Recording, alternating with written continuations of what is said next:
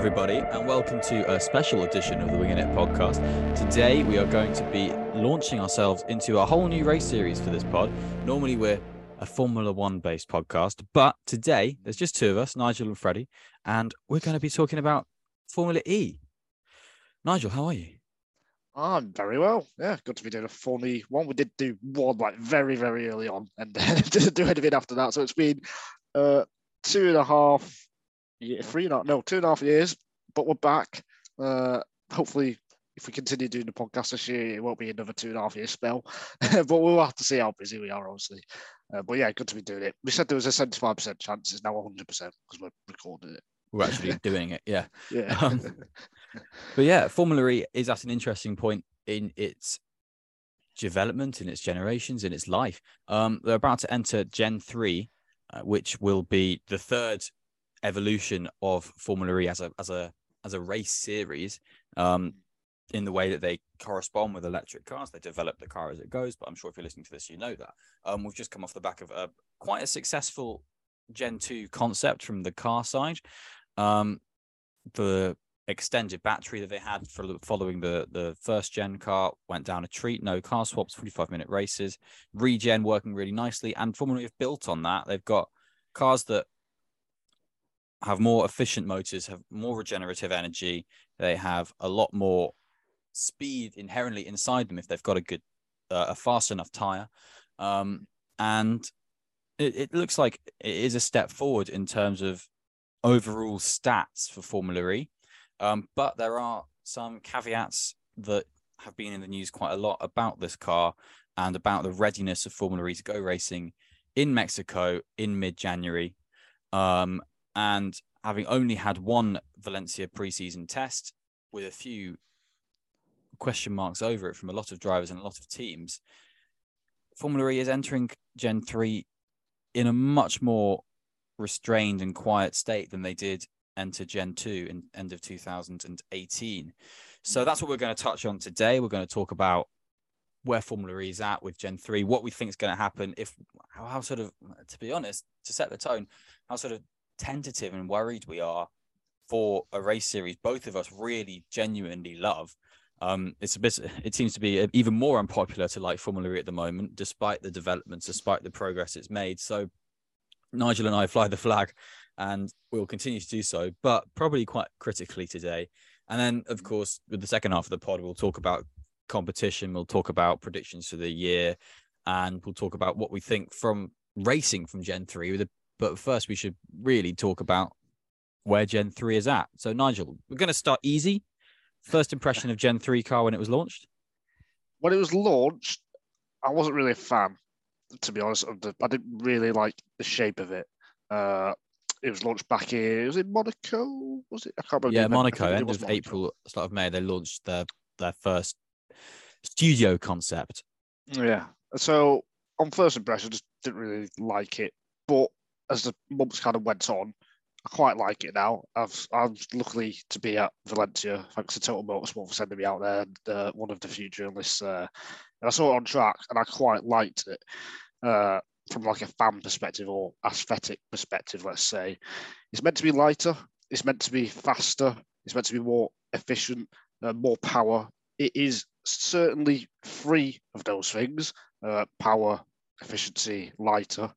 It's the speed or the overall lap time, which has brought a lot of questions, because I think Jamie Regal, the former CEO, he said that the cars will be at multiple seconds faster. I think the general expectation was at Valencia they'll be about 3 seconds faster. That wasn't the case. It was just about half a second.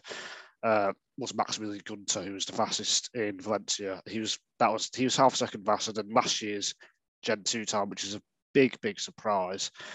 And there's the possibility, I think, from what the drivers have told me, that the car could even be slower than the Gen 2 car at some of the street tracks, especially if it's cold, because the problem they're finding is in the corners, there's not a lot of grip, and that's mainly because of the tyres. They've got a new tyre manufacturer this year, Hankook coming in, replacing Michelin.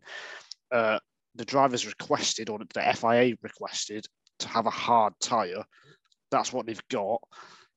But some drivers like it, the ones who are faster, and the ones who are struggling don't really like it. So that's the position we're kind of in terms of speed. But to answer your question, I've liked the Gen 3 car more and more, but the drivers, there's definitely mixed feelings. Yeah, I agree. When it was launched, I did think it's a bit sort of the wrong type of boxy. It was just sort of an arrowhead. But the more you look at it, and the more you look at it with liveries, with some of the nice liveries as well, like the McLaren and the Maserati, I think, and the Nissan, I think look very nice. I think there's a few hit and miss liveries on the grid, but I know you're not the biggest fan of livery chap, but even you probably like the Neo. But they make them look a bit more Imperial Star Destroyer than top of a spear. But I completely agree with what you're saying and sort of the mixed reactions. The hard tire came from criticisms, but also sort of an unknown fact about the Gen 2 Michelin all-terrain tire they had, which was that it was quite a soft tire, but it would be rinsed by the end of a race. And with the way Formula E works with sustainability and so on, they would only bring 6 tires to a double header round, and they'd have to sub out the tires throughout the weekend. And there wasn't much sort of they could do with tires in the race. And obviously with the duals format, there was much more, for particularly the top teams, much more energy going into the tires at particular points because they were running at even higher kilowattage. And so there was a lot of energy going into the tires. And by the time they get to the end of the race, those tires would be pretty shredded. And we saw that very obviously in New York, where there was a massive, essentially thunderstorm at the end of the race.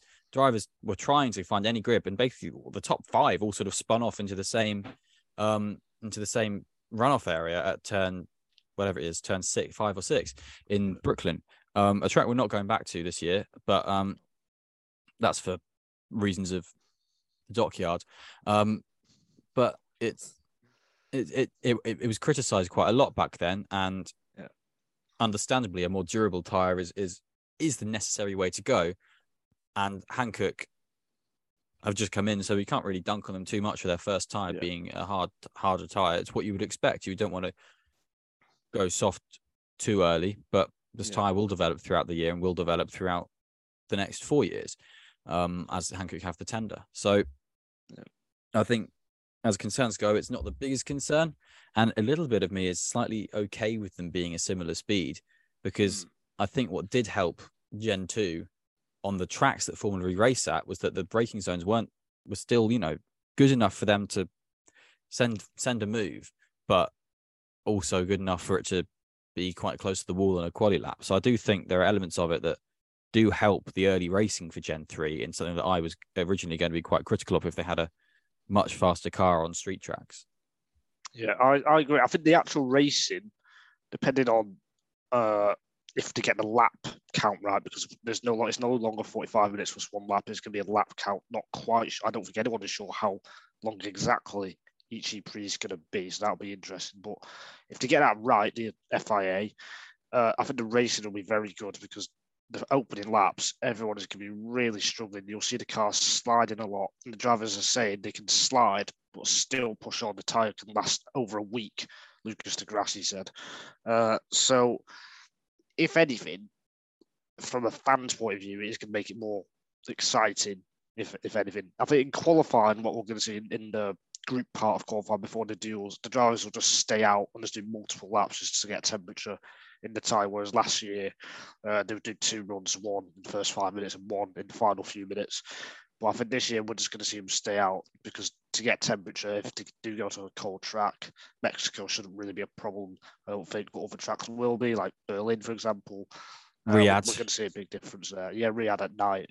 Yeah, Riyadh at night. I think Rome is actually a lot late. Is in the summer now. So July. Rome, God. So that's going to be interesting. But I think Riyadh, we've got a few unknowns with Cape Town and Hyderabad.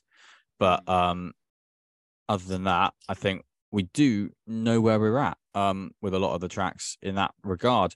But let's get to the thorny point. Gen 3 hasn't had the cleanest start. Could you sort of outline the criticisms of Gen 3? Well, first of all, even before Valencia, there were a lot of crashes because the because the brakes probably have got a new braking system for this season. I believe they're trying to combat this by adding what's it called to the rear. Adding a sort of a supplementary brake, a mechanical system to the back of the car, as opposed to the electric regenerative braking they have at the front and the back of the car, because they've got two motors now for front regen and rear regen. So they're adding a sort of mechanical rear brake that, when the regen doesn't work, will still definitely clasp the tire and just mechanically stop the car. Yeah, I don't know if that's technical, but it's like a fail-safe kind of thing if something does go wrong. But the problem is there have been some accidents. Where we had a big accident in testing, I think all 4 of the Jaguar powered cars didn't go out in the afternoon or morning. No, it was the rest of the morning session on day 2 or 3 because of that. So that is a big problem because of safety. We've seen big crashes in Formula E before. Eduardo Mortara in Saudi, was it Saudi Arabia? Mortara? Or no, I'm sorry, I'm thinking of Leonardo. It was in Riyadh. It's the second race in Riyadh in 2021. And because of that, Mercedes cars weren't able to qualify because at the end of the practice session, after the practice started, just the throttle stuck, the brakes didn't work. Yeah, so there have been some private testing crashes prior to the Valencia test. Sam Bird had quite a big one for Jaguar, and Teo Porcher had one for, I want to say, Nissan or Mahindra. Yeah, one of them too. Say, but a few teams have been very critical of the state Formula E is attempting to start the season. And then throw in reliability issues, which we saw a lot of in testing, just because stopping. I didn't get too much from the specifics of why, but it does feel a bit like, for those who are kind of more new to Formula E, if you were watching Formula 1 in 2014, it feels a bit like that, where there was a lot of people saying there's going to be lots of DNFs because of the new turbo hybrid engine they had then, and it's just going to be chaos. And it does feel a bit similar to me with that. Like, there are some teams, like the Maserati-powered teams, are looking very good. They have had hardly any problems, really. But a lot of the teams, they have had issues. And we saw this in the early days of Formula E as well, seasons 1, 2, and 3, where the cars would just stop in the race, and it always came down to luck in a way. So you could be leading, and then you'd suddenly stop, and then there's 25 points gone. So I think we could be seeing a lot of that, especially in the early 4 or 5 races. Yeah, there have been quite a few criticisms pointed at Formula E as a result of this from within the paddock. A lot of people aren't very happy that essentially they're starting the season with a brake problem on the car. The mechanical fail-safe brake won't be available for a couple of months. Yeah. And the majority of the season is front-loaded, so the majority of the season is completed before a couple of months from now. So it's putting drivers in quite an unfortunate position.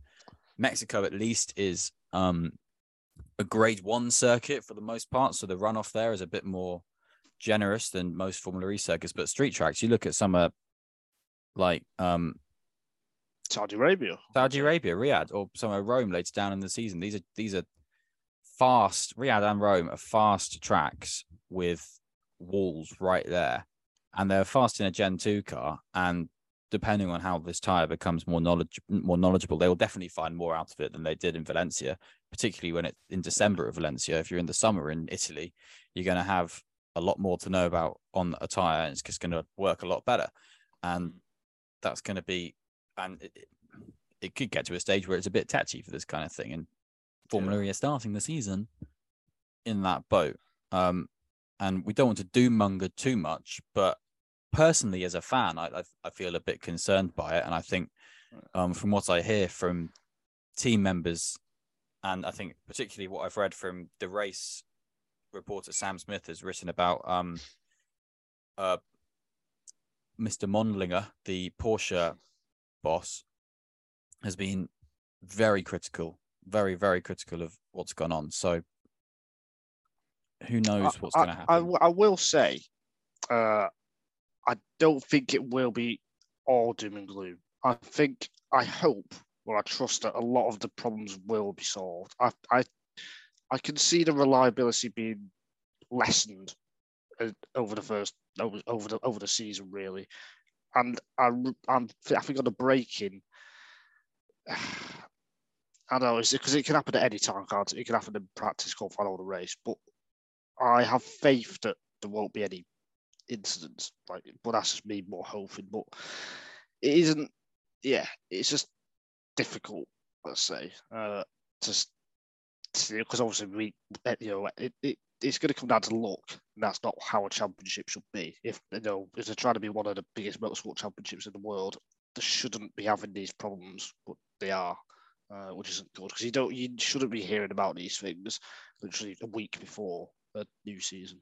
It does depend on where the problems are. I think, like you were saying there, the Stellantis cars, Maserati and not Techeetah. I've already got it wrong. DS Penske have run pretty smoothly. The Nissan cars have run pretty smoothly, and the McLaren Nissan and just the Nissan EDAMs. So there could be an element that this is a problem for a Jaguar car, for instance, and the Envision cars are the ones who break down from the lead consistently, and then there's always a Maserati to pick up the pieces, hypothetically. So there are sides of it where the championship can come down to luck. If it's a generic Formula E issue, we've seen issues across championships before. Those of you who watched Formula 2 in 2018 will remember that they had to do rolling starts because the clutch didn't work, so you just had cars just stopped on the grid, and that was dangerous. So they brought in a quick fix, a quick fail-safe for that, which was the rolling start. They developed a new clutch, which they did. But if it's a problem with one team's reliability, then that's, from a competitive standpoint, that's obviously a lot better than to watch, but it's disappointing to watch. And as much as you expect teething problems, I think I still think even if you're a team who breaks down, you can point your finger at the Gen 3 process, of Gen 3 development process as a concept, rather than solely accept the blame yourself. Yeah, there is an argument to say the season should have been delayed by a year. It hasn't, and we're in the situation we're in now. So it's going to be about who's going to deal with it best. And at the moment, it looks like Maserati, Nissan, Mahindra to some extent are looking pretty good. It's a shame. I always feel with a new era of any motorsport, any new regulations, I saw the same with WRC last year, not many people know about it. We're literally days away from the start, for the first race of a brand new season, new regulations. It's going to be lighter, faster, more efficient car. Quality of the grid is amazing as well, keeps growing year on year. And there hasn't been much about it. I mean, yes, we're being negative now, but there's also a lot of positives there. And I do wish that was being pushed more, which we haven't seen, not just this year. Well, this year's only a few days, but like over the last 2 or 3 years, which is a massive shame as well for the championship. And I think that's where I feel from season 5 to 6, there was a big growth. But then since then, since COVID, really, it has plateaued, which is a big shame as well, because we should be hearing more about Formula E, like in general. There's you can sort of point to particular waypoints of Formula E life in the start of Gen 1 and start of Gen 2. Gen 1, Formula E was was on the back pages because of the big flip crash for Nick Heidfeld for the lead of the race at the end, right on the final corner of the race, that just meant that there were all eyes on Formula E. It didn't necessarily make people want to watch it, because, to be honest, Nico Prost's driving was pretty wrong, but that's a different story. Then you've got Gen 2, Mexico, you've got Lucas Di Grassi overtaking at the line Pascal Wehrlein, and Pascal Wehrlein ran out of energy, which said exactly what Gen 2 was as a concept in terms of energy and regen and so on, and also was just exciting in grandstand. And that really then bookmarked Gen 2. So frankly, Formula E is in a nice new position to have a new slate, to have a big thing to shout about. There's just a big hope. The big thing to shout about isn't people kicking up a fuss about something to complain at, and is a cracking bit of driving and a cracking bit of action. And even if you have like a cool strategy race where someone conserves energy better than someone else, that's quite good. And that's some of the races that have worked really well. You look at the second Riyadh race in season 7, where Sam Bird won for Jaguar with a good straight fight against Robin Freins in the Envision, and it was a good straight fight, and it was a really good little cracking fight. So that did really well for them to tie over Formula E to the next couple of rounds. So I think that's what they need, really. They need a good story. I think the racing in Formula E will always be very good. Like, if there's not too many reliability issues, as long as the cars are safe, which I think they will be, they're further down the line, the racing will always be good because of the nature of the cars. They can follow each other. They can rub a little bit, not too much this season because the front of the cars, from what I've been told, is very fragile, or more fragile than the Gen 2 car. But the racing will always be good, and it's always going to be competitive as well. It will be a surprise to some extent if one team does really dominate. I mean, look at the amount of, I think pretty much every season the title has gone down to the final race. It's just how many drivers are involved. So that it will always have that on its side, which is great. And from that perspective, you do question why isn't it more bigger? Because it's got, from the sporting perspective, which is what most fans watch for, it's got everything going for it. I mean, yes, it's still only 9 years old, that kind of thing. But yeah, it just doesn't seem as big as it could be going into a new era, which is a shame. But yeah, we're doing our best to promote it here. We're doing our best. We love Formula E, and we want it to soar. We want it to do well, and hopefully, fingers crossed, Gen 3 can generate a few nice headlines for the start of the season, which can hook some people for later down the line. Gen 3 isn't the only change for Formula E this year. With Gen 3 comes, a good place to wipe the slate a little bit on a few rules, but the Gen 2 rules were pretty good when you think about attack mode. Attack mode has been altered a bit for Gen 3. Rather than having 2 4-minute blocks as a sort of standard, there will just be a 4-minute blanket for the race, and that can then be applied in different ways. It still has to be activated twice, so it keeps the strategy fair for the offline activation of attack mode.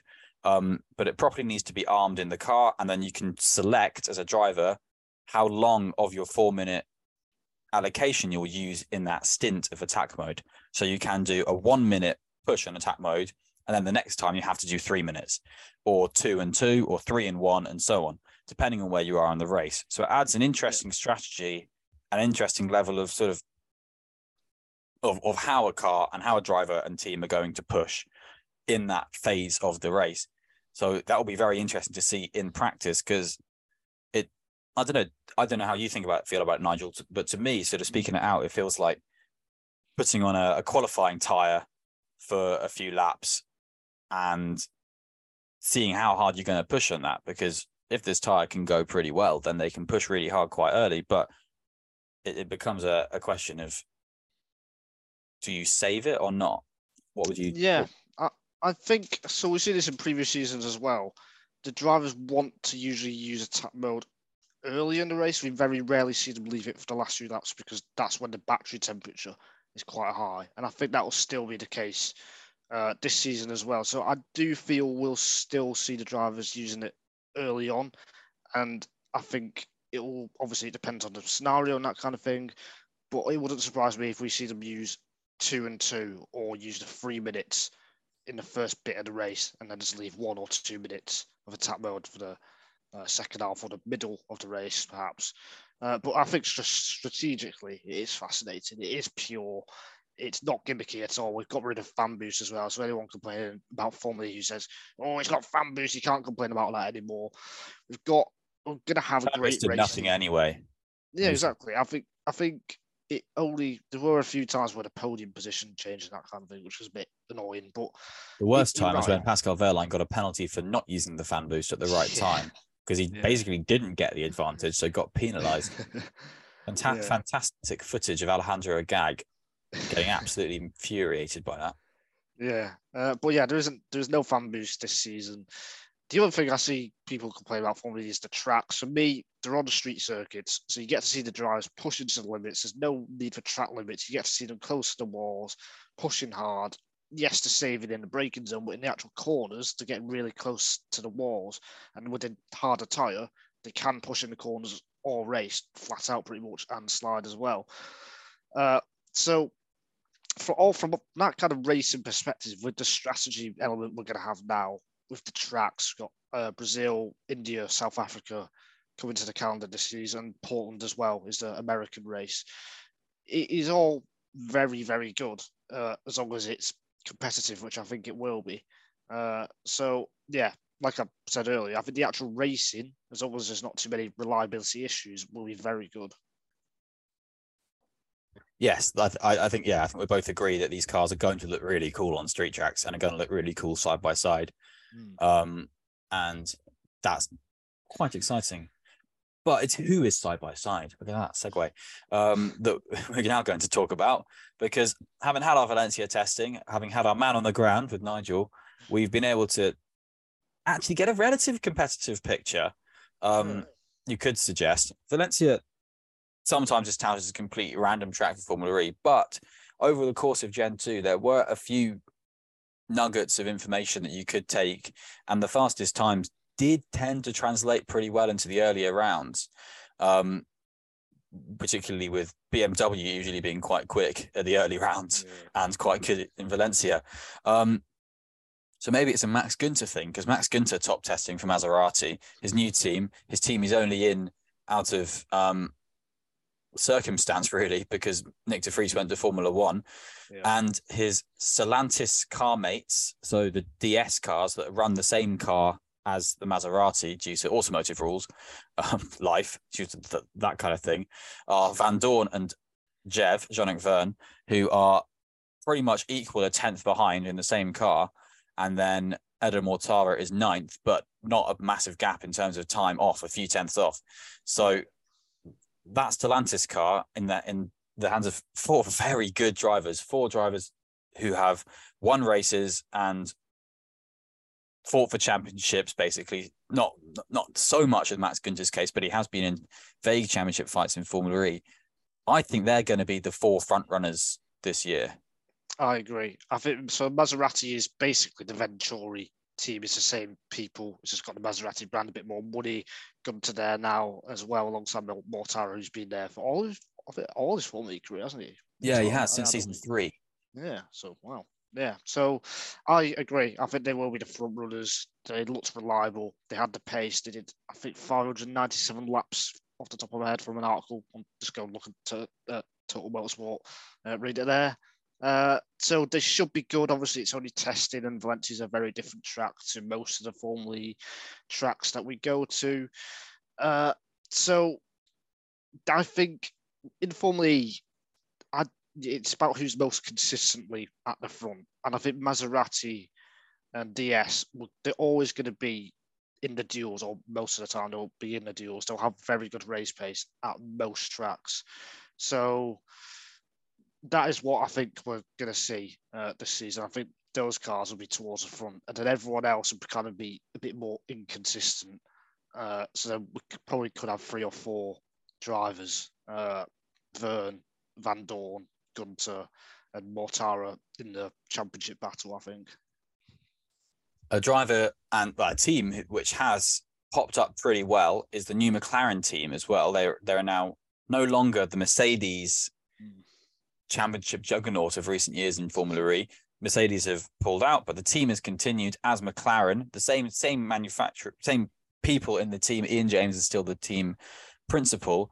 Jake Hughes has been promoted from reserve driver to race driver. René Rast has been brought, DTM legend René Rast really has been brought in to lead that team. And they've not looked shabby either in terms of pace. Neither has the Nissan team, but with the Nissan EDAMS works team with a bit more of a inexperienced lineup. Well, in terms of actually pretty similar when you think about it, with Norman Nato and Sasha Fenestras.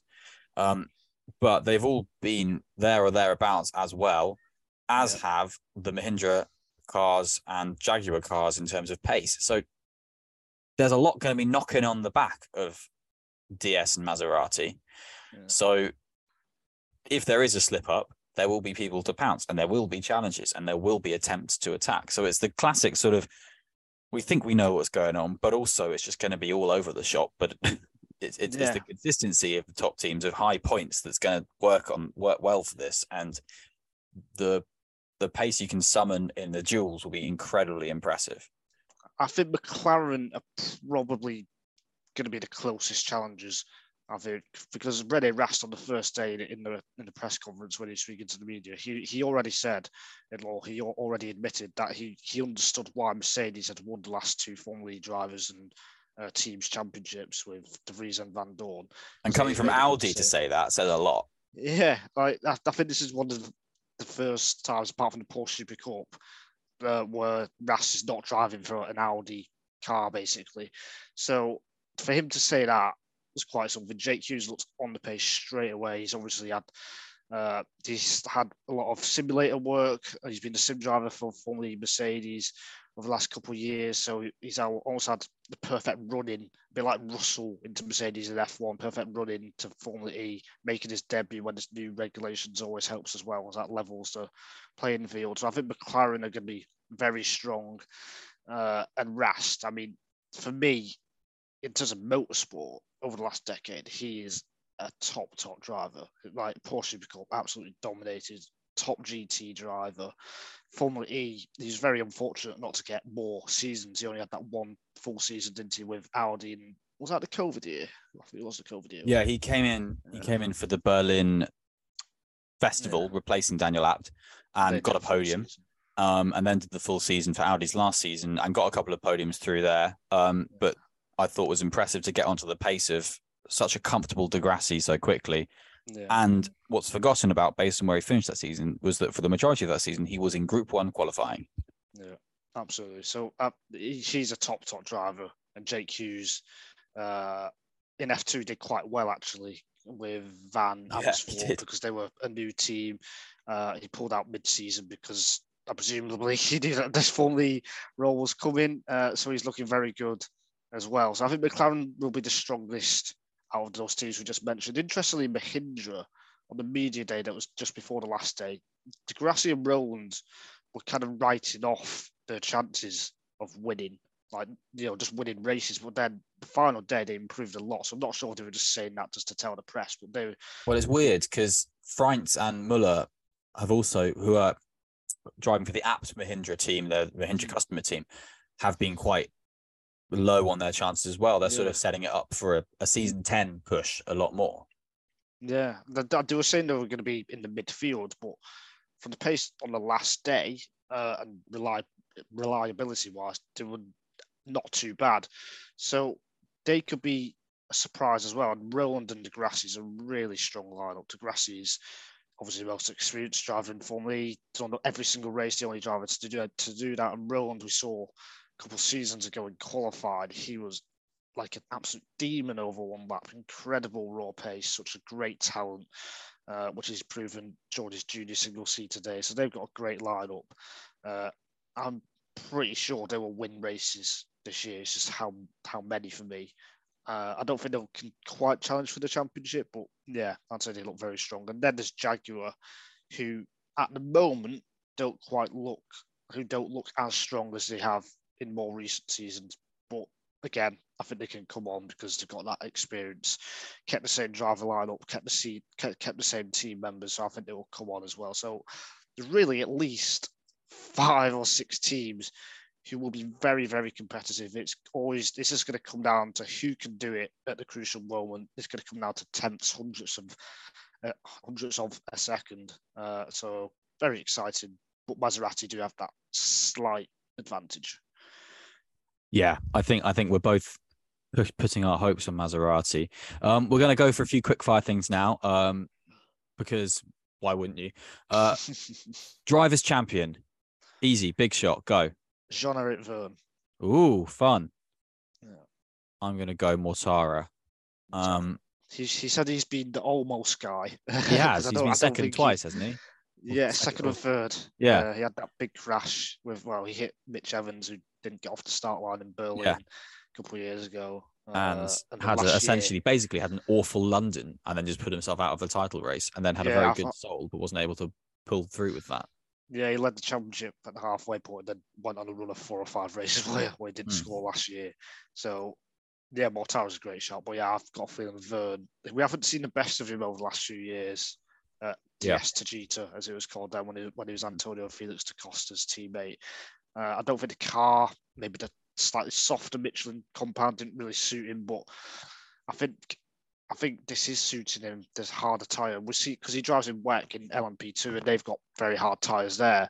So maybe it's a tyre thing for him. He likes this harder tyre because the way he works it, his driving style.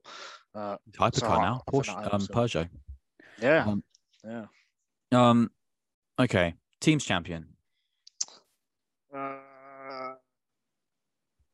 DS Penske. I agree. I agree. Boring.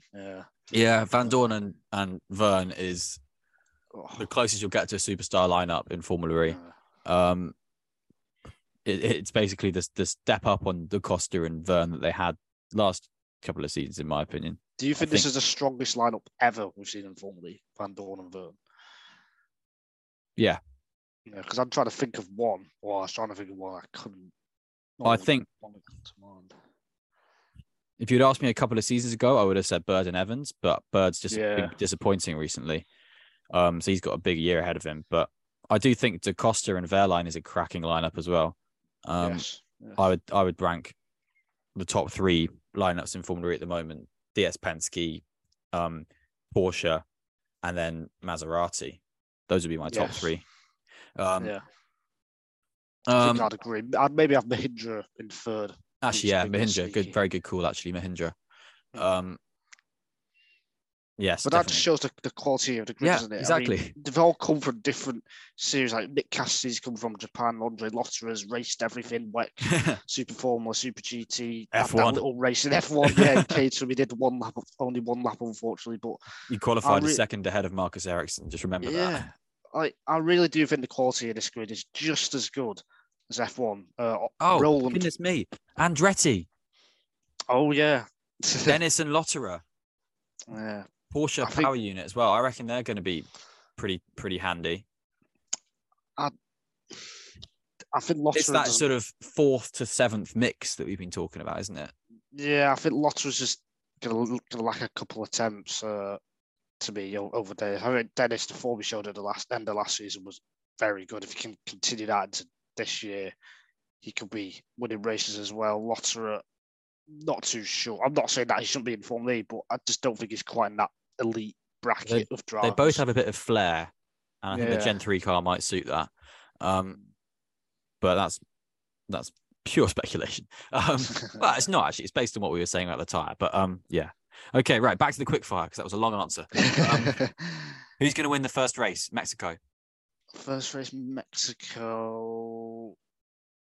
I'm going to say Degrassi. Why not? Ooh, that's fun. Because Mexico and Degrassi. It goes well, doesn't it? I'm going to say Gunter. Yeah. I've been burned before putting my eggs in the Gunter basket because I tipped him for a lot of championships in Gen 2 and he let me down. He's still the youngest driver to win a race, I think. That one in Santiago was a brilliant race. That was one of the best races that was one of the best performances I've seen. That win, his New York win the year later was excellent as well. And the Berlin win he had in end of season 6 was also very good. His 3 wins, I think they've all been very good wins. Yeah. So I think he needs to summon a bit more of that because his Nissan year was frankly quite disappointing, but I do think this Maserati chance is very good for him. Yeah, I agree. Okay, I had another quickfire question, but I've forgotten it. What's going to be the best race? Like in terms of the actual race, or just the venue and everything, or I think do the former because I think for venue in that it would probably be London or Berlin. Yeah, the drivers are saying London was the best. Yeah, and me and you went last year, and it was pretty good brilliant. As well. Yeah.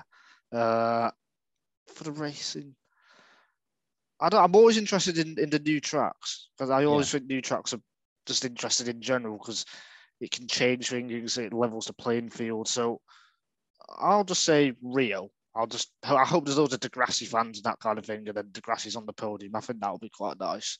You mean Sao Paulo? Sorry, Sao Paulo, not Rio. Yeah. No, I was going to say Sao Paulo as well because I just thought this is a race that could just pop off and be ridiculous.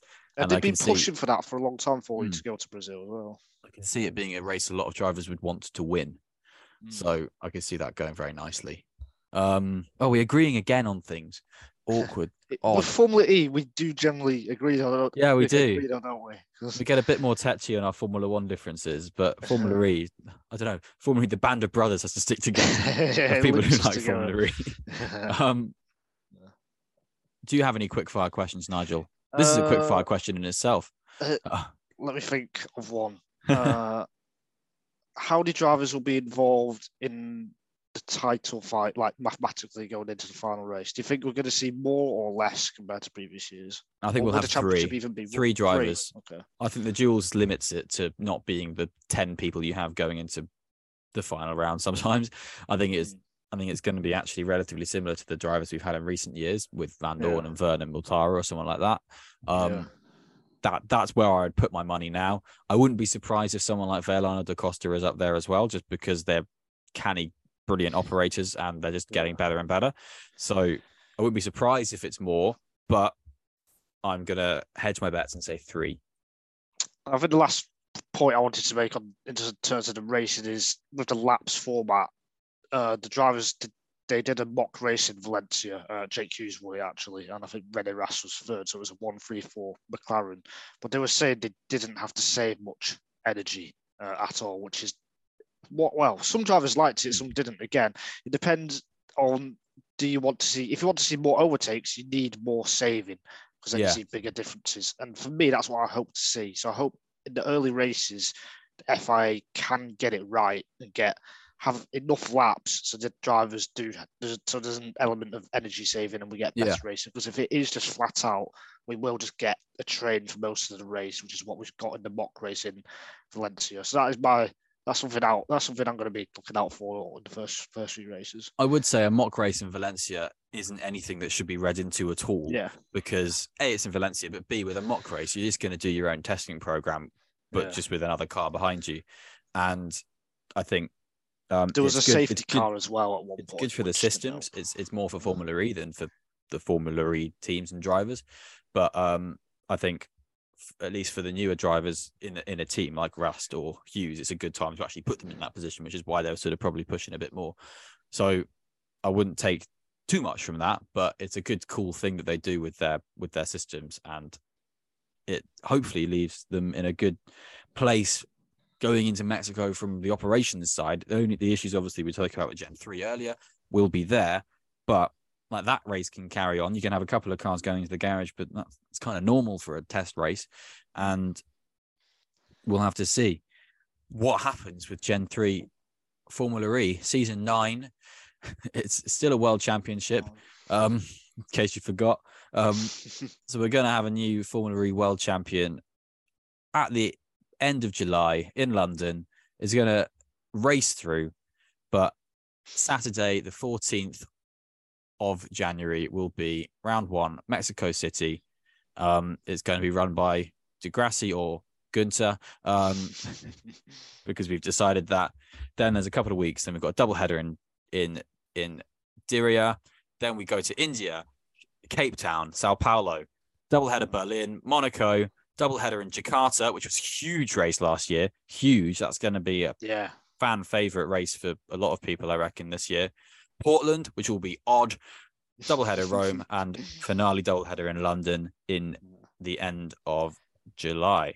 And I should hopefully be at least half of those races. Probably. That's insane. Definitely the European ones, which I think there's 7 out of the 16. Then I'm going to try and go to a few out of my own pocket. And see what I can do with those. We'll try and bring you more Formula E episodes throughout the year. It's going to be easier at the start of the year when there's not so much Formula One to talk about. It's going to be difficult when there are Formula One and Formula E clashes and Nigel's in India or something. But we'll try and do a few more of these because, frankly, I've really enjoyed this because I just love talking about Formula E. And hopefully you've enjoyed it as well. Hopefully you've enjoyed it, Nigel. Hopefully. Yeah, I just want to say one last thing, Freddie, because I forgot to say it at the start of this podcast and forgot to say it in the last podcast as well. Yes. But there was some sad news last week that Ken Block sadly passed away at the age of 55, which is, it was just a massive surprise, unfortunately, because he had a snowmobile accident when he was filming. But he is I don't like using the word legend a lot, but he is a Oh, yes, legend. he is. A pioneer is the word I'd use for modern off-road racing, and just he's helped so many series like Extreme E, the Rallycross, Nitro, and World RX. He's played a part as well. Just the technology making off-road cool, essentially, with his Gymkhana stuff, and which have, I think, like over 730 million views in total, which for off-road or even for motorsport is just unbelievable. Just the car control, the way he felt the engine, the chassis, the tires, everything. It's something you can't teach, but he clearly had that talent from such a young age. So yeah, I just want to pay tribute to that, because the flamboyance that he had, and then he wasn't too bad when he raced in the championships as well, considering he was doing so many off-track stuff and wasn't just focusing on a championship. So just an incredible character, and just a sad miss that he's gone. He's an absolute superstar, and I think I speak for you and for most people I know that it definitely had an empty feeling, and still doesn't really feel true in the worst possible way. And he Ken Block is a legend in my opinion. I know it's an overused term, and like you say, but for me, he is a legend. He is the driver for this style, and that's the status he deserves, and the status he will have for all of us as we go forward as well. And it's tremendously sad news. So yeah, well said, Nigel. That wraps up our Formula E preview episode really there. Saturday, the 14th of January, go to Formula E website to sort of find out where to watch it and how to watch it, because it's Formula E, so it's all over the place. It'll be on Discovery Plus. I have to say that because of my job. Oh yeah, well there we go. Watch it on Discovery Plus because Nigel gets paid by them. But also I'll probably watch it on Channel 4. Yes. That's an alternative option. Yes. Yes. But anyway, thank you very much for listening. This has gone on for longer than we thought, but that's good because Formula E is back, and we're happy about it. And enjoy. Have a great time, and see you again soon, guys. Goodbye.